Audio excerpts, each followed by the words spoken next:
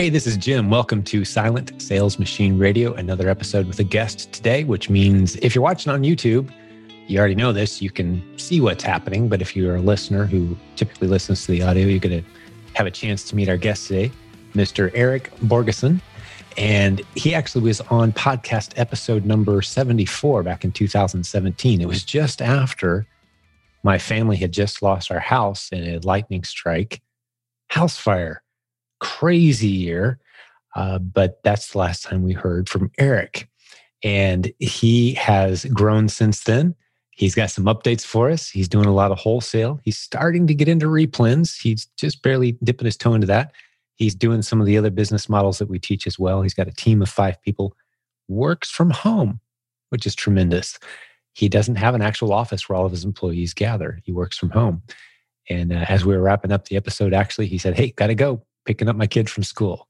So it's great. He's home with his family and he's built an incredible business. They hope to do about $3 million in business this year. He said, we're here in February 2021, and that's his goal for 2021 is about $3 million at a great net.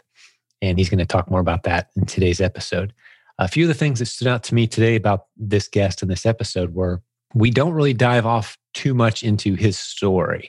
It's mainly just diving right into the results he's getting, the strategies he's using. A few times that he's bumped his head and stubbed his toe. Some of the, one of the questions I ask him is, have you ever made any big buying mistakes with wholesale? Have you ever gone too deep into a certain inventory product? I asked him, how does he find his wholesale products? And he gave some great creative answers there too. I think you're really going to enjoy today's episode. The one thing he does mention, and we talk about a little bit, is bundles. And I'm going to stick a note in the show notes for that. So right below this, wherever you're listening or watching, right below wherever you're consuming this content today, there's an area with some notes. Go to silentjim.com and you'll see the show notes. We'll have a link to everything we talked about today, the different courses, the content. One last thing before I bring Erik on the show. If you're not on our update list, you really should be. The fact is, Facebook and email are getting less and less reliable as a way to communicate out to a great member of our community like you. If it's been a while since you've got an email from us, it's not because we stopped sending you email. It's because it's getting hard to send an email out to a group of people who want to hear from you. Same thing with Facebook. If we're not showing up on your Facebook feed, well, Facebook is only got so much inventory and they're filling it up with other stuff besides us. Best way to make sure that you don't lose track with us is 2 things. Well, do all 3, actually. Get in our Facebook group. There's a link at silentjim.com. Get on our email newsletter list for sure. You want to be there too, because we do send out great stuff. It's not a pitch fest. It's just, hey, here's a new podcast episode. Hey, here's an opportunity for an event that's coming up. It's 90% content and 10% us paying the bills by being one of the premier creative internet marketing training organizations in the world. But the third way is the one I want to emphasize. If you go to silentjim.com/updates, all 3 of the links I just talked about are there, silentjim.com. But you can get on our update list so your smartphone alerts pop up whenever we've got a new podcast episode or whenever we've got an important special date that you want to be aware of. We don't abuse it. We don't spam you. We just let you know, hey, new podcast episode today. Here's the topic. If you're interested, here's a link to listen. And it pops up as an alert, kind of like getting a text message. It just means you need to download the free app called Telegram. And once you've done that, we step you right through how to find our announcement page and get those alerts as they pop in. So go to silentjim.com/updates and you'll get alerts when we have new episodes. All right. With that rather lengthy introduction, it's time to bring on our guest. I think you're really going to enjoy hearing from him again. And if you didn't go back and listen to podcast episode number 74, maybe check it out so you can kind of get a feel for where he was. And his business has lasted and grown. And some really good lessons in there today. So enjoy this episode. I'll talk to you on the other side. So Erik, welcome back to the show. Hey, thanks for having me back. It's been a while. It has been, and the world has changed a little bit since then. Time for an update, huh? It's always time for an update. It's always good. Let's hear what's been going on since last we heard from you back in episode 74. A lot's been going on. We've been still doing some of the similar things we've been doing before, growing our wholesale lines. Took a little while off. COVID came and still here. We're still growing with that. So we're getting a whole new group of issues. Amazon came out with their IPI restrictions. Those caused a whole new set of issues. And there are limitations on 200 units for every new SKU and things like that. So we're learning. It's a very flexible business. You learn as you go, and you never a dull day. That's right. It's real time instead of just in case education. It's just in time educating yourself on what you need today. Right. That's the journey. Correct. So what are some of those challenges you've hit? Some of those hurdles you've overcome? I mean, just fill us in, man. Pick it up from where we left off. I guess maybe even. Wow. Okay. So from years ago, you have to learn to as you create your team, you have to create processes to create your team and processes to do things and schedules so that you can actually better keep on track on schedule. Or as you get bigger and your time gets more valuable, you'll actually find out that you have less and less time to get more stuff done. And if you don't have a good schedule and you can't outsource it, or you can't just have someone else do it for you, then all of a sudden you have too much burden on you, and then the rest of your life starts to suffer. And we don't want to see that happening. Sure. So your life has been about managing people and building systems. Well, So for the last year, it's been about creating systems and creating more management of people and getting people to do what they're supposed to be doing. And then really being part of your business as opposed to them just being in your bit, like doing it's like trying to get them to be more, just know their role and doing their role for their business instead of trying to do everyone being a jack of all trades in your business. You don't want them to do that. You want them to have one function, and this is what it is, and be the master at that one function. Yes. And there may be some people out there who consider themselves very business savvy who would disagree with that. But actually, you've just hit on one of the timeless truths. This is actually a biblical concept, and I won't take time to dive into it too much, but the law of specialization is very much a just core principle that we all need to adapt. Not that you can't be good at several different pieces, but you need to have someone who is the best at any different piece, any different component of your business as it grows and you're building a team. When you start out, you're going to be wearing all the hats, but your business will be capped at what you're capable of cramming into a day, obviously. And that can be a beautiful thing, Eric. I mean, we have people in this community. I would venture to say most listeners to this podcast, it's just them or maybe them and a spouse and maybe a kid or a neighborhood kid. And that's great. That's beautiful. I mean, we've got people with 7-figure businesses. That's their team. But you got something bigger than that. And I think one of the valuable things maybe we can pull from here is, you start talking about specialization and building a team. Like, who do you hire first? What part of your operation is it important to automate? Just think through some of those stumbling blocks maybe that have helped you grow to the level you are. Share some of those numbers. Just take us wherever you want to go. There's all kinds of interesting ways we can go on someone who's built a healthy business. Yeah. So in the beginning, I didn't look at that as truth where you don't hire family first. So I hired family first. So that's fine. So you have your family there, but then it causes stress and strife elsewhere. So I try to get my wife out of the business as fast as possible. So she's been out for 3 years or so. So she hasn't really helped out with it, and that's fine. So she can do things that actually she enjoys doing and things that she wants to do. Some of the first things I got rid of are things like you have to compare like what you value your hour of your life at for time. So for me to label products and put them in bags and label the bags and order those bags for them to get labels on them, to then shipping, to putting UPS shipping labels on them, to do all these steps, those weren't worth my time anymore. Like, because there are jobs you can get rid of for $12, $14 an hour, whatever you want to offsort them to, where I can do something that's worth more money to my business and to growing the business that will make more money in the long term. You actually figured out what an hour of your time is worth? Have you assigned a number to that based on not just intuition, but like actually running the numbers? It's $175 an hour. And that's based on running the numbers of your business. Mm-hmm. That's like after all sales and everything is done, time divided by how much time I've put into the business over the year. That's where I came up with my $175 an hour figure. Is phenomenal. So what that frees you up to do then is like you just described. If I could be paying someone $12 an hour to do this job, I should be. Right. It goes back to the only do the things that only you can do. Once you have sufficient revenue being generated in your business, you start thinking about those. Any repetitive task is where I like to start, Eric, right? Did you kind of start there? Any repetitive task? Yep. So like the reimbursements, like Amazon losing your stuff in their system. It's a task that, there's a company, they'll take 25% of whatever they recover. Fine, go do it. it's not worth the. So they send me a bill every week, and they're like, well, "Here's $100 that we need. That represents 25% of the stuff that they recovered." Okay, great. I didn't just spend an hour dealing with seller support. I didn't just spend, I was not hitting my head against the wall. I'm letting someone else hit their head against the wall to click the buttons, get the stuff done, and to get those things done. Yeah, that's thinking like a business owner. It's thinking in systems. Mm-hmm. And if you're not the best person for the job, well, I don't even want to put it that way. There'll be plenty of times where you think you're the best person for the job. And that's actually one of the first hurdles when you start bringing on team members is you're thinking, it's just easier if I just do it myself. I don't have time to train somebody. They're never going to be as good as me anyway. And one of the things you learn, I'd be interested to hear that you're now that you've brought a few people onto the team and let a few people go from the team, is it true for you, as I certainly know it is for me, that I overestimate how much time it's going to take for me to explain a process to like a new hire, let's say. They catch on so ridiculously quick. And even as I'm explaining, I'm thinking, this isn't complicated. Why did it take me so long to bring some help in? And within like 3 days, they're better at it than you ever thought you'd be because that's their job. Have you experienced that?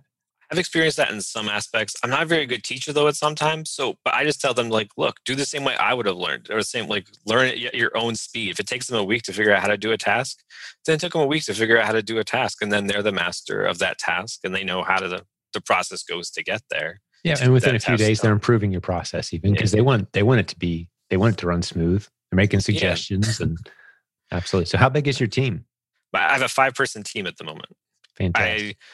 2 years ago, I had talked with my accountant and I thought I had 1099 employees. And it turns out I don't have 1099 employees. They're not independent contractors. They're actually employees.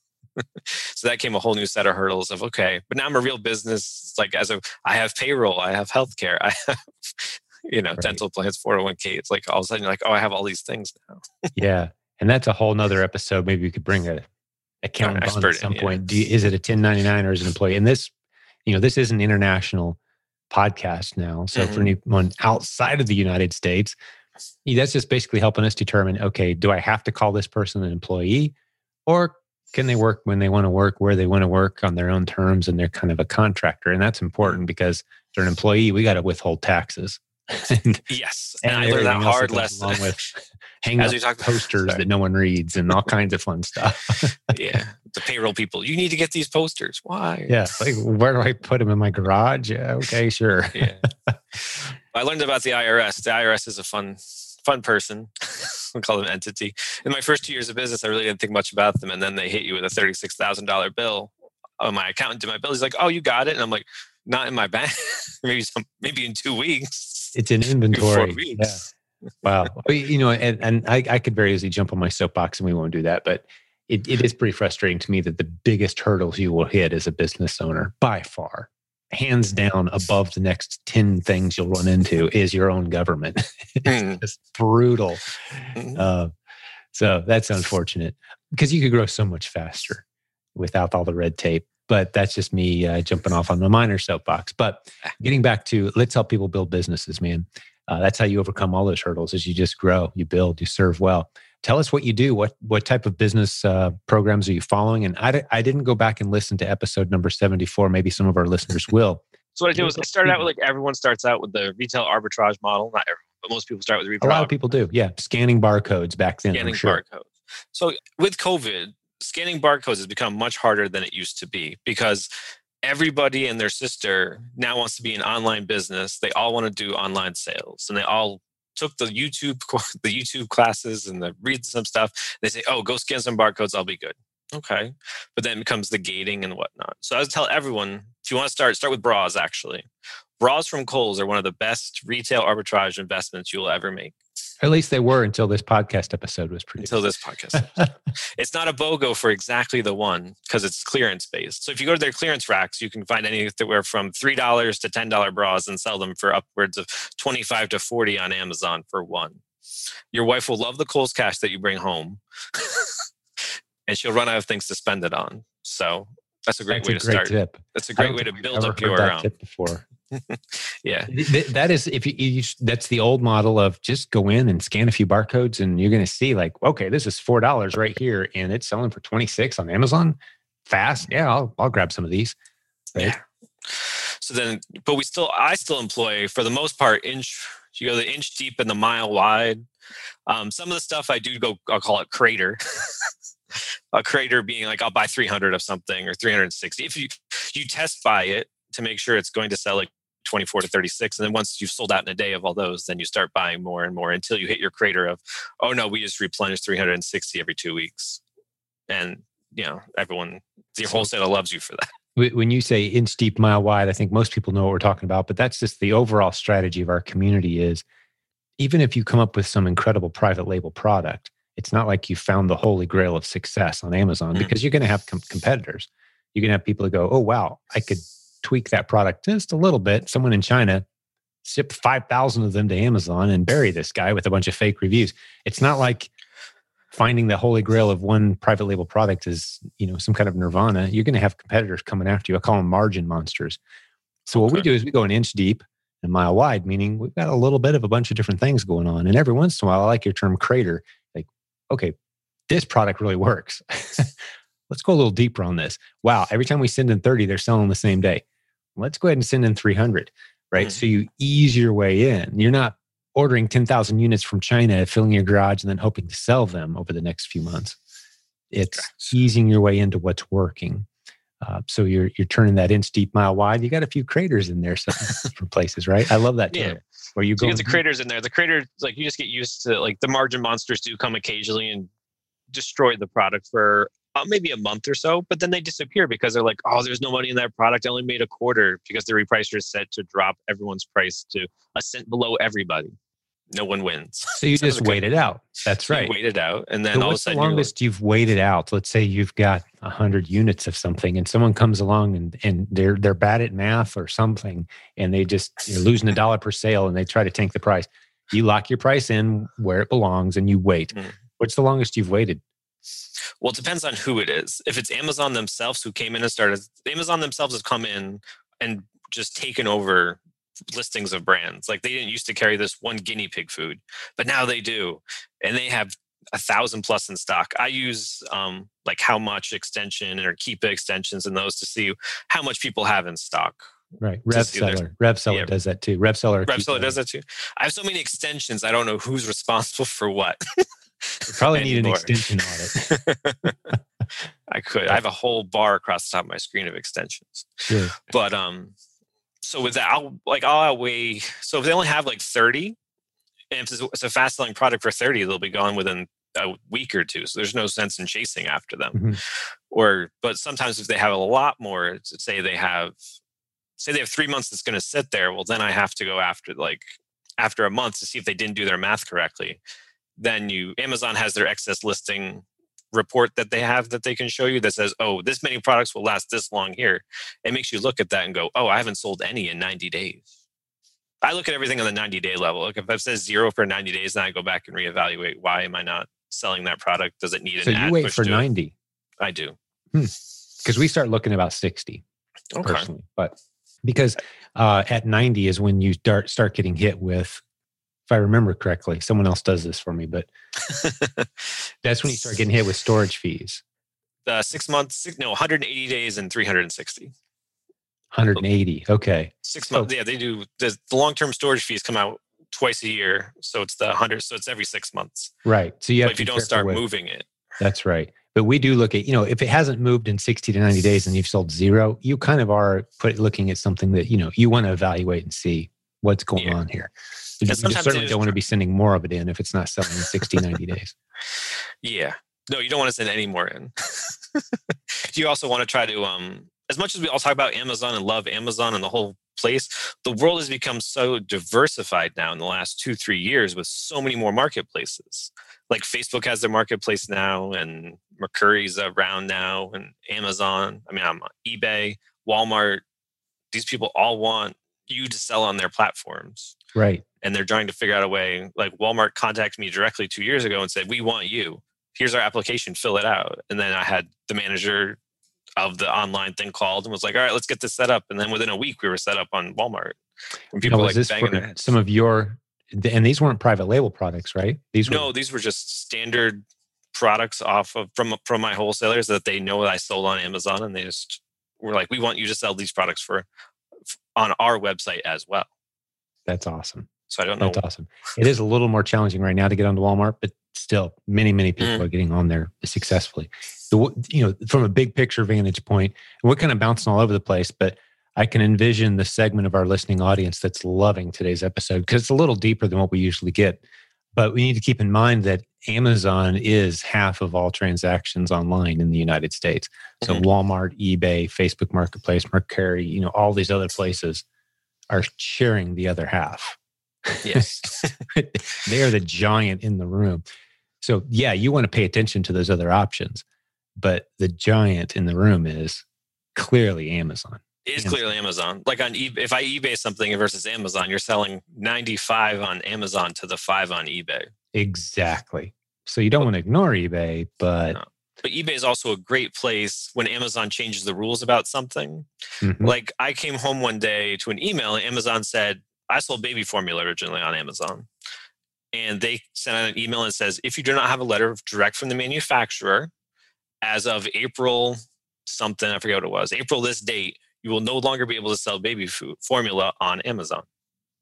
It's just cut and dry. Okay. Within a week, I had a pallet. How much did you have at the time? How much did you have? 325 cases.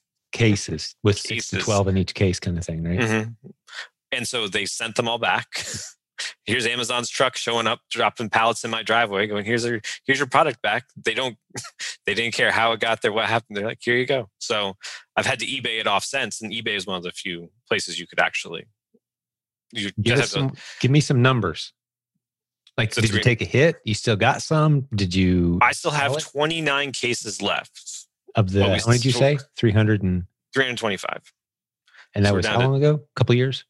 This one's from a year ago. They weren't quick on all of their baby formulas to ship them all back. Yeah, they trickle in. And I have noticed too, when Amazon says, hey, you can't sell this anymore, we're going to send it back to you. Go ahead and keep selling them for a while. Yeah, they post the April letter, but then the June they come back, or July or August. Yeah. And so in the meantime, they're still selling them. Yeah, they're still selling. Yeah. Or they're borrowing to sell them. Which cracks me up. It's happened to us a good handful. We tend not to go that deep on any product, by the way. Okay. And because I'm always thinking, okay, if Amazon turned off this little piece of my mile-wide formula here, if they turn off this little piece, I don't want to be so deep that I'm filling my warehouse with it. So we tend to bump against the zero inventory available quite frequently with our strategy. But what I have noticed is when from time to time Amazon will say, which happens to all of us, hey, you can't sell this product anymore for whatever random reason that doesn't make any sense. Who cares? Well, you just can't. They tend to sell out of it before they ever send it back to us.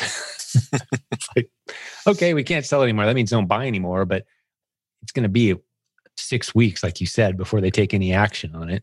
Yeah. But the other way to look about that. In the meantime, they're selling it. We drop our price a little bit and get rid of all of it before they have a chance to send it to us. Exactly. Right? But I was going to say too, that also opens up the segment though, where some of the other products they're like, some of the other things we've run into is like EPA. They've really gotten about EPA and pesticides lately. Like, this is a pesticide product. It's a shoe. Right. Because somewhere it said antimicrobial. The robots picked it up. It's, It had a keyword in there that triggered the bot to think that it was, some kind of poisonous substance when it's So I use that actually as an opening point where now I can sell that. So everyone else on Amazon's now kicked off. Amazon Zero doesn't exist on it. Well, then I just bring it to the other marketplaces that I'm open to and say, hey, I have this I have this shoe, or I have this other product that they deleted off. So now everybody who's going to Amazon to buy that product now has to go somewhere else to buy it online. So that 50% market share just became zero. And then that 100% is now where the 50% was. Absolutely. Follow you. Yeah. You can jump onto the other marketplaces and you'll see as Amazon gets, their lawyers decide, hey, we can't sell this anymore. Oh, that just means it's going to be super popular on eBay. Yeah, exactly. And, we saw that some with, it was easy to predict. I remember when Nike first started cracking down and said, only the latest models that we send to Amazon, that's the only thing that's going to be on Amazon. We don't like all these third-party sellers selling 3 year ago models of our shoes. And I don't know how that's settled out since, because I haven't paid attention to it. We don't sell Nikes, but one of the ripple effects that was easy to predict was eBay's going to be selling a ton of Nikes. And sure enough, they were. And so everybody just went over there. It's like the Nike customers figured out real fast, unless you want right now's latest model at Nike's retail price, go to eBay because that's where all the product is. Mm-hmm. Sure enough, right? So I love that there's these warring platforms out there keeping Amazon honest and keeping their lawyers from ruling the world, basically. Just when they think they've got us, like, hey, that's all right. We'll take our product over there. So I love that we kind of went down this road because a lot of people see these challenges that come along and we'll hear these complaints. It's like, oh no, Amazon told me I can't sell this product anymore. It's been selling so great for me.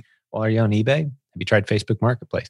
Put together a bulk lot of 60 of whatever it is and sell it to another seller. Craigslist, something. I mean, there's 100 options. That's where I'm also looking forward to. I actually signed up for your replens course, not your replens course. And you haven't done replens yet. I did replens course. I did the replens course. That got me reinvigorated back to. It made me want. After 2 years, I got burnt out a little bit and stopped. So I was like, well, I want to get back into this. I want to get back to the basics of where it all started, and then to teach my people who I bring on the team. If I can just push them through a course and go, here's where I learned it. Here's where I'm going to push you through for you to learn. So I took the replens course that's on here. I think it was $97, either $69, $97, whatever it is. The price right now it's only $29, but that's because of COVID. We just didn't want the price to be a restriction for anybody. Proven Amazon course, you get all of it for $29 a month. The replens course is a module in there. That's fantastic. Yeah. So that was a great course that opens your eyes about, because it's like, oh, I don't have that Walmart store in my backyard. Well, they ship for free now for orders over $45. There's no hurdle. Like any order you place an online order, you're going to spend $45. Yeah. Well, and Eric, we've got people in Slovakia and Canada and small islands I've never heard of. That are countries apparently that they don't have an Amazon warehouse and no one there buys stuff on Amazon, but they've set up an Amazon.com US account. They're shopping on Walmart.com, for example, having it sent to a prep partner.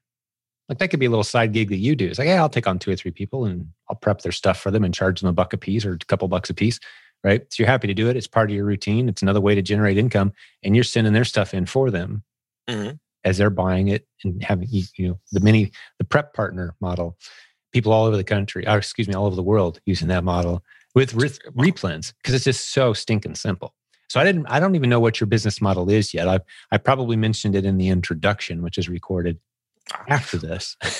But fill us in on your model. Is it mainly wholesale? It's mainly wholesale. It's like 95% wholesale, because it just gets, as you grow so big, you don't have time to run around the stores to go find the latest replens item.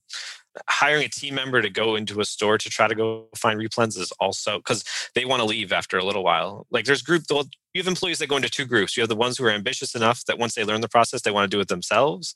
Or you have the people who are like, they're just happy to go do whatever you tell them. And they can see the model every day, but they have no means to replicate your model at all. They have no interest in. No means, no interest. Sure. Sure. So that turned more into we do have people who are, myself included, we have shoppers, they go out, they find stuff, we reimburse them. I mean, it could be, it's a pretty sweet model. Just add more shoppers, and pay them per performance. Yeah. So it was me trying to figure out what the performance pay was my hard part. Right. So with the wholesale model, though, where you can order the 240 out of a single item appeals to me, or the 120. Sure. And have it delivered in a few days. How often do you get burned with too much inventory? Well, it goes back with the inch deep. Occasionally, I'd say 5 items a month. Maybe not 5. What do you mean by burned? How big of a burn does it have to be? Is it just you're thinking like, wow, I just lost several $1,000s because I overordered, and I don't know what I'm going to do with this stuff. That's happened twice. Once I ordered these items. Talk to the sales rep. He's like, great, you can sell them on Amazon, sell them wherever you want. She sends them to Amazon. I got an intellectual property violation for the squeaker inside the animal toy. So you call your sales rep and he goes, oh, you're stuck. Like the sales rep was fired already and you're stuck with a $10,000 order of squeaky toy animals.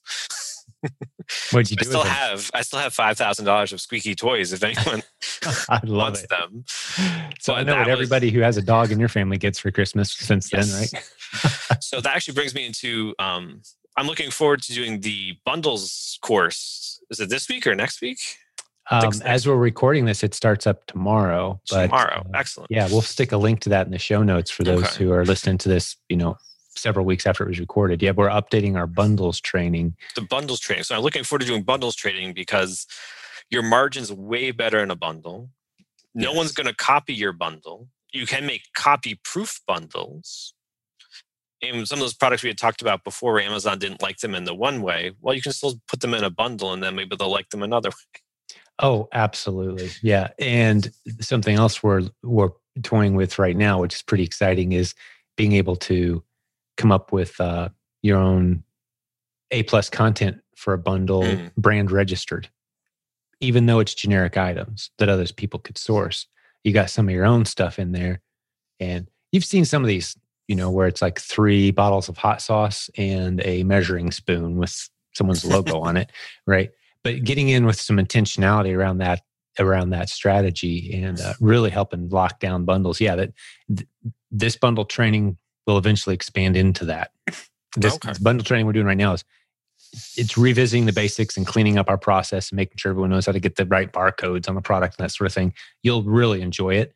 And it may be a good way to get rid of those squeaky toys too. Absolutely. That's why I'm taking it, is so I can put my 3 or 4 squeaky toys in one squeaky toy bundle and just move them.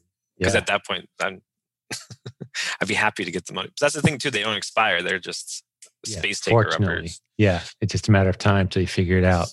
Exactly. Love it. Well, that's good to know though, because playing around with orders of 100 or 200 or 400 of anything, we don't do a whole lot of that in our model that I do. I know other sellers that do. A lot of wholesalers do, but you can find yourself getting burned. But it's good to know that you've only kind of felt like you were burned a couple times.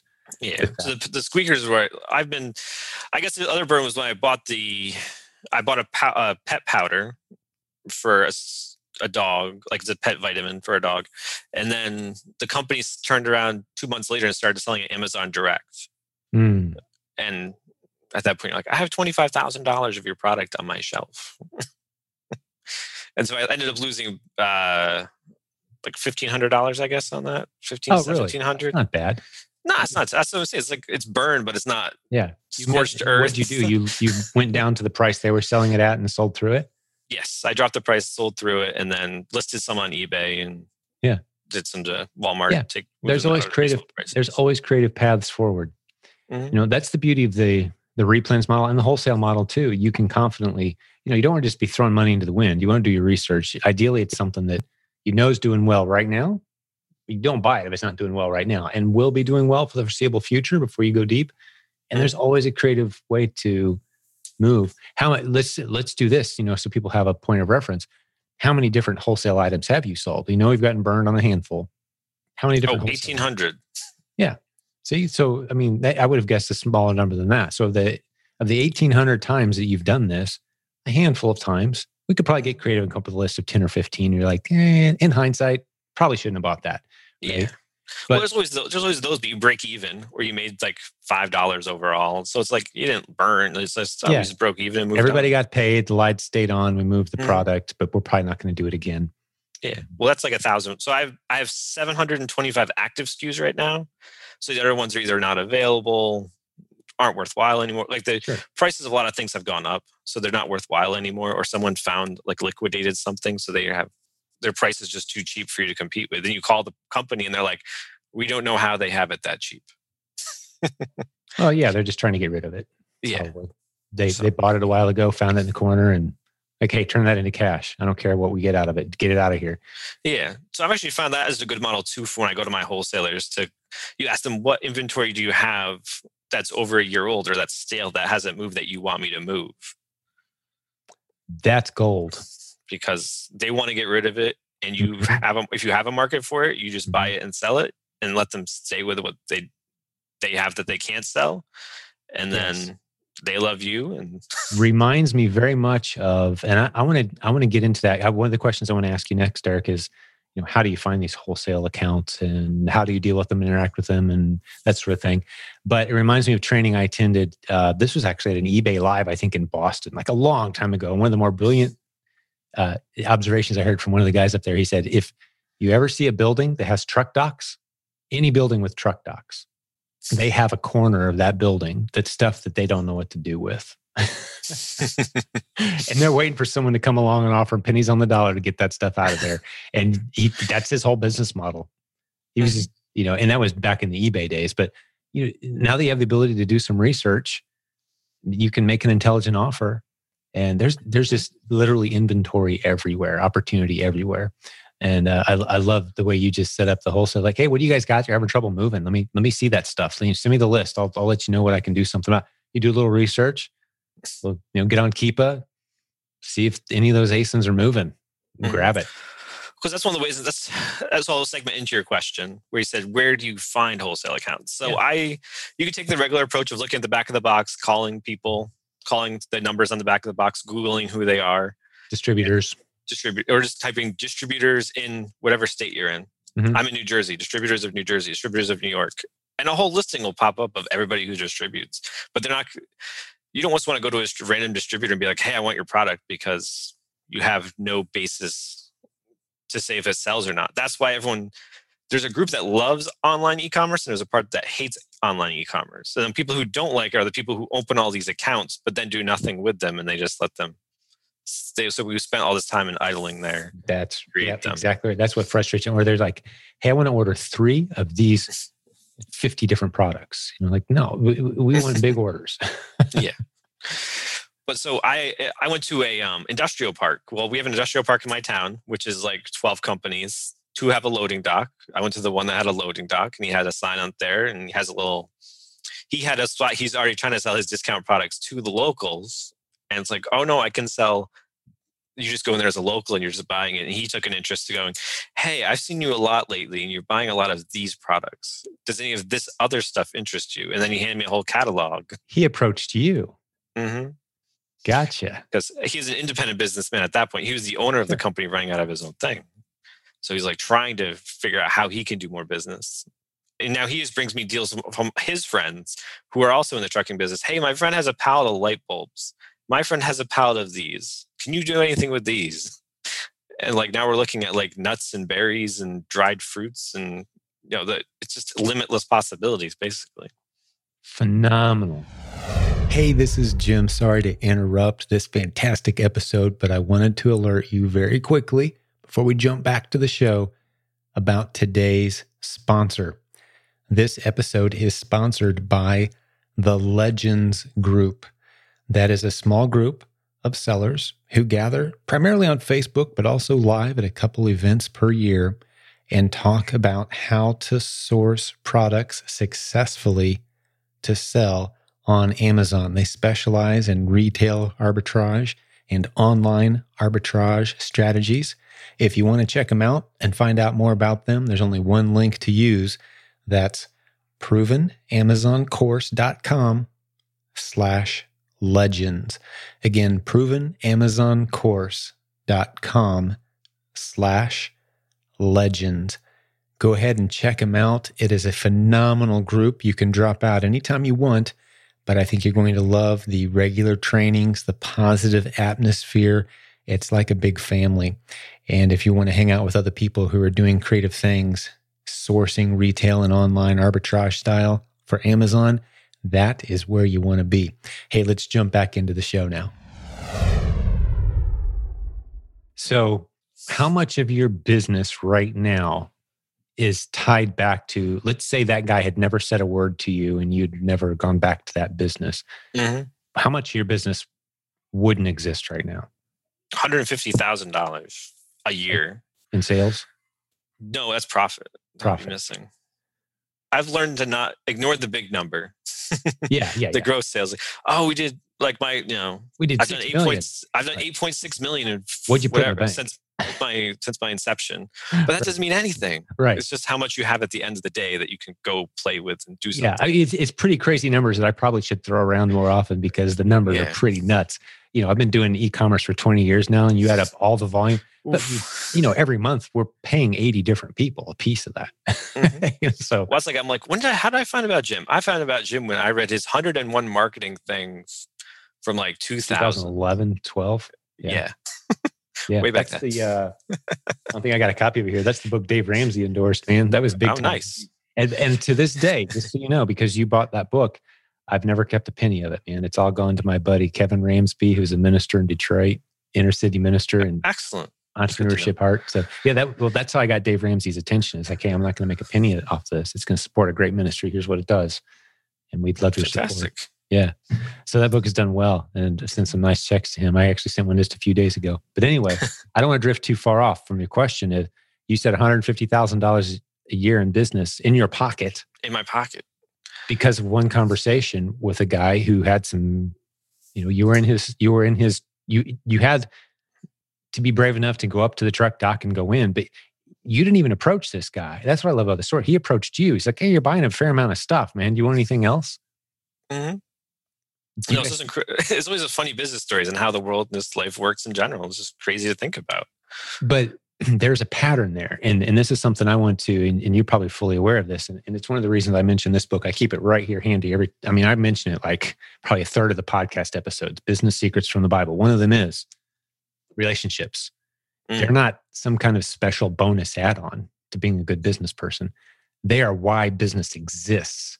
Meaning, if you pursue relationships, your business is going to thrive. That's what it's built on. So to the degree that you kind of let some relationships slide and like, I need to check in on that guy, ask him what he's got for me. It's been 6 months. I probably should have called him before now.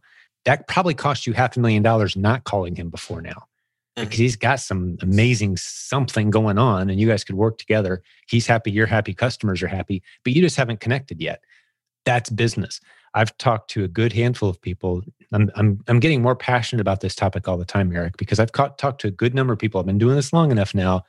People like you that say, hey, I started listening to you, 12 years ago. And I'm burnt out, man. I'm done. This business is, and I get these calls on occasion, Eric, and they're like, I'm done. I'm just selling random widgets to strangers. And it's just, I can't do this anymore. I'm making decent money. And I'll say, I made this a whole presentation I did once. This was in Hong Kong. I changed everything I was going to present and just talked about this subject. And it's past podcast episodes are full of this too. But when's the last time you got on the phone? Better yet, when's the last time you met face to face, even if you got to wear masks? When's the last time you got in the face of some of those people who have helped you get where you are now? Some of those relationships. Who have you kind of let drift for the last 3 or 4 months? Call them. Get on a Zoom. Form a mastermind. Relationships are where it's at. I could paint an accurate picture of your business just if you simply tell me in the past 2 months, how many people have you talked to in your circle of influence about your business? How many of them have you interacted with? If you tell me I've interacted with 50, 60 people, I'm like, your business is thriving. If you say, I don't really like getting on the phone. I like automating it all and I'll send emails, like your business is struggling. Yeah. How many times you're like, I'm going to open this email. It disappears off your chain and you're like, oh, wait, there's that email. Yeah. I was like, it's like, as long as you're talking to somebody, as I say, my sphere of people is very small. I don't have 50, 60. I have like 10. But as long as you're talking to these 5, 10 people, that's all you just, like you said, you just need to talk. But you're maintaining the relationships. Mm-hmm. And those 10 people have a network. You already mentioned that one of them is sending people your way.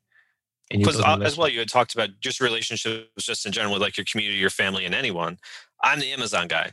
If you need to know something about Amazon, you're calling Eric, whether it's from a family member or whatever, you're going to get in contact with me. I need to know how to do this. They're calling me. But if I'm not a mechanic, don't call me back anything mechanical because I can't. I love you like being known as the Amazon guy. I would encourage you to expand that to e-commerce guy. So you're not locked in. Because I was the eBay guy for a long time. And I had to really work hard to become the e-commerce guy. I'm the guy that can help you creatively use the internet to sell anything. That's what I'm that guy. Mm-hmm. That's just a bigger net. It gets the phone ringing for more interesting reasons than just Amazon. Yeah. Right. But that is a beautiful elevator pitch line. Like, what do you do? Like, I'm the Amazon guy. I can help you sell anything on Amazon. You're going to have your phone ringing. Call yourself that. I would even encourage you, Eric, if you wanted to, the listeners as well, start writing a book about your experiences and about what you've seen and learned. Whether you ever publish the book or not, it's kind of irrelevant. Whether it goes any bigger than just a few family members and you pass it out to a few friends. But that's what my business is based on. We've sold over 1 million copies of the book that I'm working on to update now. Silent Sales Machine version. The next version is coming out eventually when I can get to it. Is it 12? What number is it on? Oh, if it was number 11. 11? Okay. Well, I was going to say, I was going to chuckle and say, like your friend Chris Green from your Proven... Great guy. Can't do the Proven Amazon conference at the moment, obviously, but from that, having them up there, it's just merch by print on demand, merch on demand, whatever you want to call it. You just write your book and just put it up on Amazon platform itself. And if someone buys it, they print it, bind it, ship it, and self-published. You don't have to but worry the about benefit anything. of that is it becomes the best business card you could ever have. And the credibility that you have just saying, I'm actually writing a book right now about topic X, whatever that topic is. Never mind that it's going to be 4 years before the book's finished. I'm writing a book on that subject. You call yourself the Amazon guy. I love that. Be confident in that. You call yourself that. But if you're not quite there yet, start writing a book. And this is for the listeners too. Start writing a book, whatever it is that you want to be known as, the person who's X. I'm actually working on a book right now on that topic. Forever in the mind of the person who hears you say that, you are the go-to expert for that subject. Never mind that your book may only sell 10 copies when it comes out 3 years from now. You're the expert on that topic now. Just a little, self-promotional tip. And again, that's another Hebrew concept. That's another biblical-based Hebrew concept, because in the Hebrew culture, your last name reflected your occupation. You carried it boldly with you wherever you went. Wasserman was the guy that brought water. Goldsmith was the guy that made jewelry, right? Silverstein was the silver guy, right? I mean, they named their families after the family craft that they'd perfected and specialized, right? Specialization. And from generation to generation, they just got better and better at what they did. And the business was passed down from father to son. And his name, that's why you see all these businesses, Goldstein and Sons. Right? Because the name carries skill, carries the reputation, carries that you, as soon as you meet me, you know what I'm good at. Proudly so, right? So to the degree you can kind of embrace those concepts into your business, it serves you well. So I'm Eric, the Amazon guy. Beautiful. Be proud of it. I love it. This is a fun episode. I'm having fun here because usually and nothing wrong. There's not like there's a pattern we have to follow, but it's a lot of times it's, the story and how you found this and what you did. But this has just been like nugget after nugget, man. It's beautiful. I do want to hear some numbers though. Tell us where you were in episode 74, if you can remember back, that's been 2017 and here we are in early 2021. So there's some gaps to fill in there. So it was $1 million. I had just in the first 17 months. So it was at that podcast, it was first 17 months was $1 million gross. And now... But we ignore the big numbers. How'd you do? Do you remember? How'd I do, like net profit wise, or like? Yeah. You have to ask the IRS. They know. they know the answer you, but they know. Yeah. So it's like I'm running like I'm like a 10% guy. Like so, it's probably like $100,000. Okay. So now we're first year and a half or so. And now my lifetime is 8.6 million. So I'm somewhere around 700,000 in gross profit, like in net profits after all the employees and all the boxes and all the labels and all that. So, gotcha. That's a good gig, man. I know. After 4 years, degree you could get that promises that level of income. Outside of maybe, doctors who work 70 hours a week, or lawyer doing the same. So then you also have too that you have this inventory that you've also purchased from zero. And my current inventory level is somewhere around $175,000 in purchase costs sitting in there. And then the sales value is somewhere like 400, like 400, 4.25 or something like that. After all expenses, 100% ROI probably, I'm guessing. So that's where you're sitting, like you have that too as an asset. Right. That you can sell. And I would never have fathomed that I would have another, if you liquidated it out for exactly what it cost, that I would have another 150 just sitting there. Yeah. Yeah. But that, that is cash that just hasn't hit your account yet, basically. 150,000, 170,000 of inventory. By the time it sells, is 150, 170 in your pocket, 100% ROI after all the expenses are paid. Because you're selling for 2 or 3 times what you paid and fees and expenses and prep. And so I like to operate at about 100% ROI off of, put $1 in, get 2 out basis. But that's beautiful, man. It's a nice... I like that it's a nice gradual through. There's not like this huge, then we had the $3 million 2020, and then it kind of dropped back down. But it tells me that you're very methodical, mechanical in your decision making. You've signed on to the slow growth. I mean, I'm sure there's ups and downs, of course. Oh, there are ups and downs. So I guess if you go back to, it's like the first year was 500,000, and then there was 1.4 million, and then it was like 2.2, and then I took half a year. I didn't get any new products for like 1 year. So it dipped down to like 1.9. And then I'm like, what am I doing? So then we pushed it back up to 2, I think last year was like 2.4. So it's back up, back up 500 from where it was before. And then this year we're growing at 30%. What are you hoping to do for 2021? What's your goal? My goal written is 3 million gross. It's just because as you get products, you lose products, and some of your best sellers, I've lost some of my best sellers because the world of Amazon's changing, where the companies are like, why am I selling it to you when I can do it myself? Have you capitalized on that at all or thought about it? I've thought about it. I'm trying to get better at that part where I can. We have a module in the Proven Amazon course that's basically gets you to the point where you can make an offer they can't refuse in about 1 minute. Okay. And they're crazy to go around you and do it themselves. We've got people in our community, for example, Eric, that's all they do is help businesses get their brands and their product onto Amazon, and then they get paid. Basically, they are a commission-only sales rep for the Amazon sales that are made. So they're navigating the Amazon platform and all the, it actually helps us. The more complex Amazon gets, it's not complicated. It really isn't. Really isn't. From an outsider's vantage point, it's like, I got to know how to do all this stuff. And that's crazy. I don't want to have to do all the marketing and the keywords and I just want to sell my product. Well, hey, I'll help you set up your account, help you populate it with your products. Notice I haven't spent any money and my client hasn't spent any money. We're just setting it up. Then as products start to sell and they start getting checks, hey, I get a percentage of that. I get 20% of every check you get from Amazon. And I will do anything Amazon. If you get an email from them, if you get a complaint from a customer, if your reputation on Amazon starts to take a hit, if you want more reviews, whatever, blah, blah, blah, I'll figure out that piece. I just get 20% of everything that sells. They don't want to have to mess with Amazon. They don't want to have to go out and hire somebody for $120,000 a year just to manage the Amazon thing. They would much rather just have their account and get checks from Amazon, and you can make that happen, right? As a 1099 employee, or a 1099 contractor, right? You're not an employee. They don't have to hire somebody. That's magic words. Don't hire anybody to do this. Don't train anyone to do this. I've been doing this for years. Here's one of my magic phrases I like to use is, I'm part of a community of global e-commerce sellers focused on Amazon that lives, eats, breathes, and sleeps how to succeed on Amazon. And I'm saying I'll be a commission-only sales rep for you.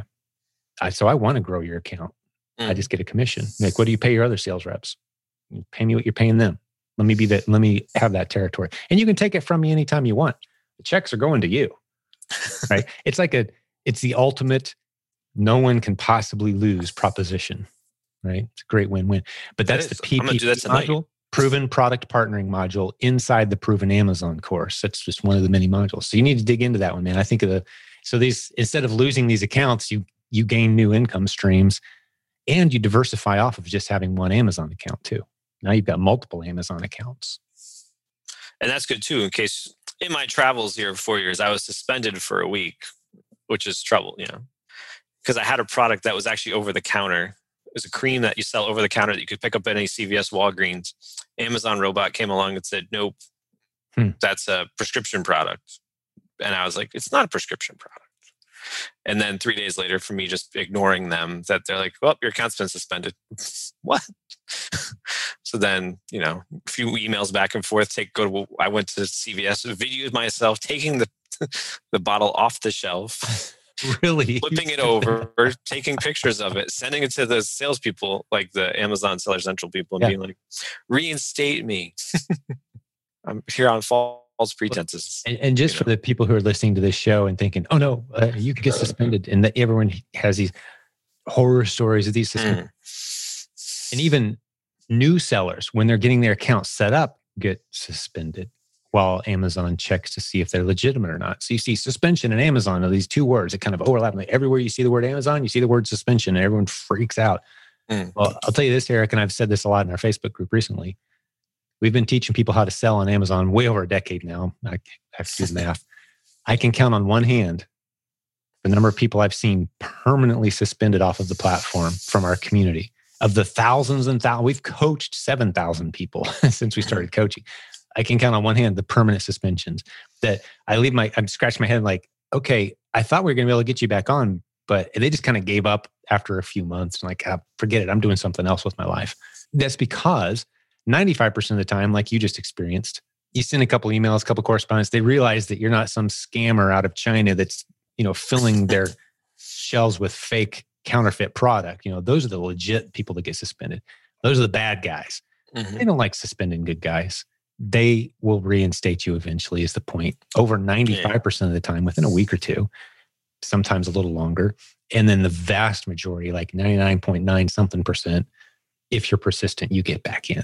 But it can be very scary. And it does make you feel like, maybe I should be diversified here. And we're a multiple income stream community. We're all for diversification. So I think you should look into the PPP module. Even some of those products, Eric, where they're kind of going it alone, like, no, we got this. We're not going to sell to you anymore. We're going to go put our own products on Amazon. Give them 2 or 3 months. They're hitting some pain points. They're scratching their head. They're going, wait, Amazon doesn't make any sense. And we can't figure this out.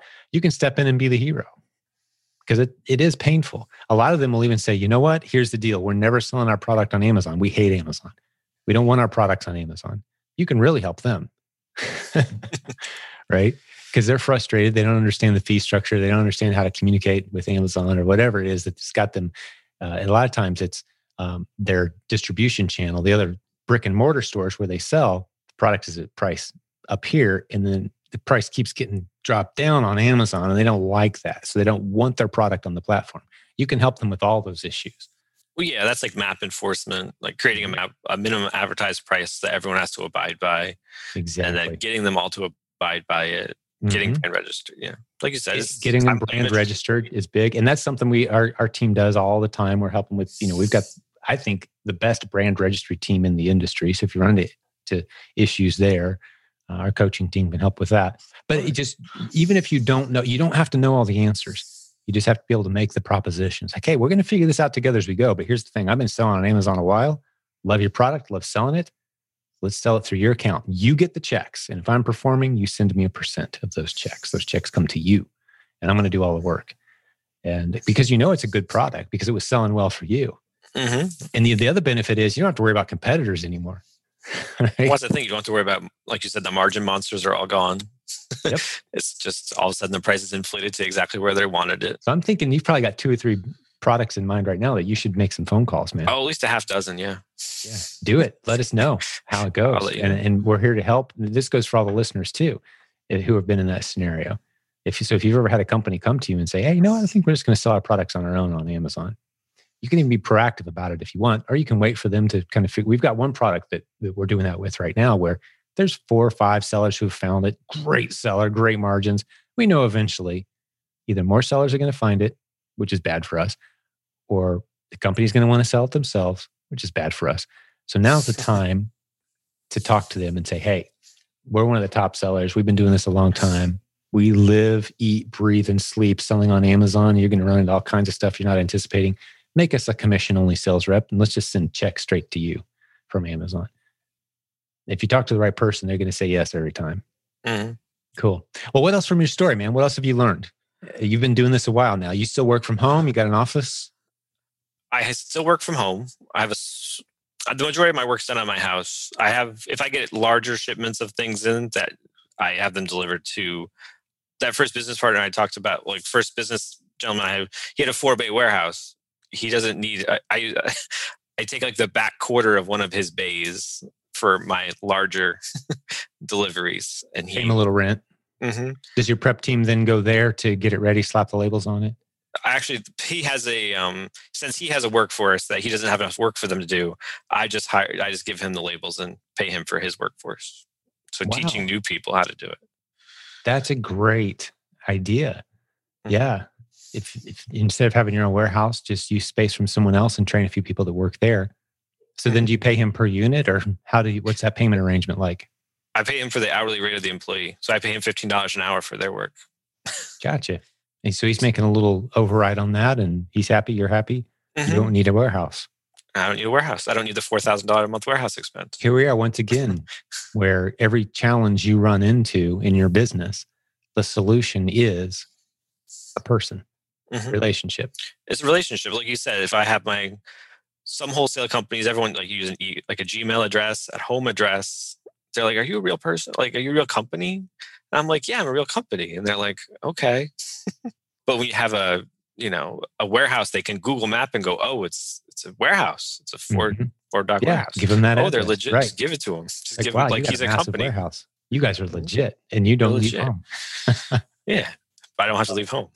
I love it. And the majority of the work's done through the house. As creative as we are, and as long as I've been doing this, as long as you've been doing it, there's 1,000 other ways to improve everything that we just talked about. Mm-hmm. It's mindset, it's relationships, it's serving your customers well, and the opportunity is huge. So what lessons might you share? Let's talk a little bit. We've kind of talked to, I would call it the mid-tier audience today, meaning people who've made some money or they believe in the process already, and we're just like, hey, here's how to improve it. Here's how to do it. But let's talk to the people who are maybe green, which is a little harder for us to connect to because I've been doing this 20 years. I've been doing it, since 2016, 17. Talk to them. Can you really build your life around the stuff we're talking about? You can build your life around it. You're still going to have a schedule. Like we had talked about at the beginning, you need to start having a schedule of some sort. Like, so everyone knows between 8 and 10 o'clock, he's sourcing. That's his job. Or I used to run, Amazon was out of my garage every Thursday. Everyone knew Thursday was Amazon day. Like print, pack, pick and ship, everything in was Thursday. It used to just be all crushed into one day. 1,000 units, all gone into like a day. Like the UPS people hated me, but they hated Thursdays anyway. They hated Fridays. They hated Fridays because it was done Saturday and done Thursday night, picking up Friday. Right. So you learn. So learning to scale, but for the small person, it's just persistence. You have to have a schedule and persistence, and just keep at it. And eventually, you will succeed if you keep with the plan they've laid out. If you lay out the plan and just keep following the plan and keep sticking with it, you'll make your first sale eventually. And then from there, you'll start making more sales, and you'll continue to grow. You also need to know the why. We started with the why years ago. Why did you start this? I started it to make an extra $5,000 a year because that's what mattered. And that was going to get me out of debt and student loans and issues. Now it's like, okay, we make $5,000 a month. Like, so it's like you keep growing, you'll grow, you'll just keep growing and getting bigger. And the time you put in is the amount of the work that you put in will flourish and grow, and then you'll get the rewards from that. It's like when you're planting seeds in the spring, you can't expect a tomato in June. You have to wait until July, August to get your tomatoes. Yes. It's not going to happen overnight. Every legitimate business follows that same pattern. Mm-hmm. That's one of the more frustrating parts for me being in the industry where, I hate to say it, but it's probably accurate. 90% of the people out there claiming they can teach you how to build a business online, 90% of them, if you follow them, you're following them into a disaster. It's just, there's so much scam out there that it's like we all toss out our common sense because it's the internet. The rules of business have always been the same. They always will be the same. It takes time to build something that is going to sustain. It takes time to build something that's going to be special and strong. And because it takes time to build relationships, it takes time to build systems. It takes time, so what you want to do is find a system that's proven and then take the time it takes to build that instead of being distracted by shiny objects and bouncing all over the place. And I'm excited to get you, Eric, and listeners too, who aren't in replans yet.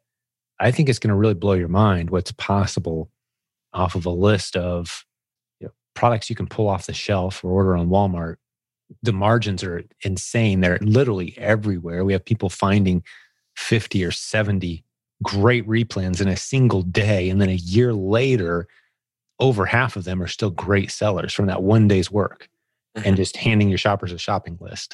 It's pretty incredible. It's the ultimate inch deep, mile wide, because you're never going super deep on any of these. But you will stumble across great wholesale opportunities that way too.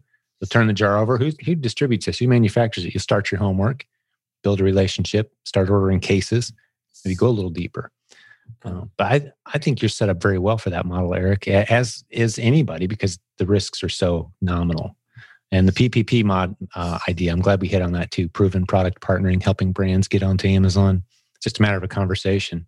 Some people even charge money for that stage too, by the way. If you're going to help them set up on Amazon, I need $3,000 or $4,000 to get you set up. And after that, I'm a commission-only sales rep. And that way, you're actually making some money at every stage of the process. Well, yeah, it makes sense to charge up front for services that you're going to, like, I can't do anything for free now. I can't. No, it just doesn't sound as legitimate either. You want to charge some cash there. Well, also you tell them as a consultant, I'm $175 an hour consulting fee. or you can pay me $2,000. I'll get it set up. It could take, it's going to take 10, 12 hours. We'll get you, I'll give you a slight discount. Yeah. And you've got the credibility now. You've sold enough. They know who you are, and you've leveraged these relationships again. Fantastic. Any other tips or strategies before we wrap this one up? No, just believe in you. Just believe in yourself, and eventually you can do great things. Yeah, it is It really is mindset. Mindset is huge. Who is it? Was it, I think Chuck Swindoll, I think is the guy that said life is 10% what happens to you and 90% how you respond to it. If that was, it's a good, something like that. That's a good analogy, right? I mean, because the mindset will get you through a whole lot of obstacles if you just keep plowing through. But that's awesome, man. Well, it's good hanging out with you again. Good hearing the update. This was a great episode. I had a lot of fun. I learned a few things, and hopefully the listeners did too. You're a great guest, Eric. I appreciate it, man. Thanks for having me on. Pleasure as always, Jim. And for the listeners who hung out with us a little bit today, hope you had as much fun as we did. That's always the goal. But to be honest with you, I would be doing this even if I wasn't recording these and putting them out there for a bunch of people to listen to later. Because like I said, I learn and grow, and this is all relationship building. So thanks for being a part of our community, our podcast listening community. You're the most important part of this show. We got a whole team that helps put these things together and schedule the guests and clean up the audio and all that. But you're the most important piece of it, the listener. We want to hear from you. We want your feedback. We want your ideas for future episodes. Hey, if you're succeeding and you're in our community, we want to hear from you. Let's share your story, how you got to where you are. I was asked recently, Eric, you might be interested. Someone asked me and said, hey, why don't you ever share the failure stories? Like, anybody can fail. I mean, that's easy. Like, go spend $50,000 right now on the first product you find on the shelf at your closest grocery store and sell it. Like, you're going to fail. Did you want to hear a podcast about that? No, we want to hear people, because every successful entrepreneur has had a series of failures. And I love that we dove into some of those with Eric today. And I can appreciate wanting to hear some of those bumps in the road. But I like interviewing people who are succeeding because it shows you it can be done. They can do it. All these other people can do it. All this 1,000 people with testimonies can do it. I can do it too. Hopefully that helps your mindset. So that's what we bring on the show. And if that's you, we'd love to have you as a guest. Reach out to us and we'll talk about setting up and having you on the show. But to all the business building warriors out there, thanks for joining us, Eric, your family. Thank them for loaning you to us today. We appreciate that. And we'll have another great episode for you again real soon. Thank you for listening to Silent Sales Machine Radio. Visit silentjim.com for a link to our free newsletter, our free Facebook group, and all of our resources mentioned on today's show.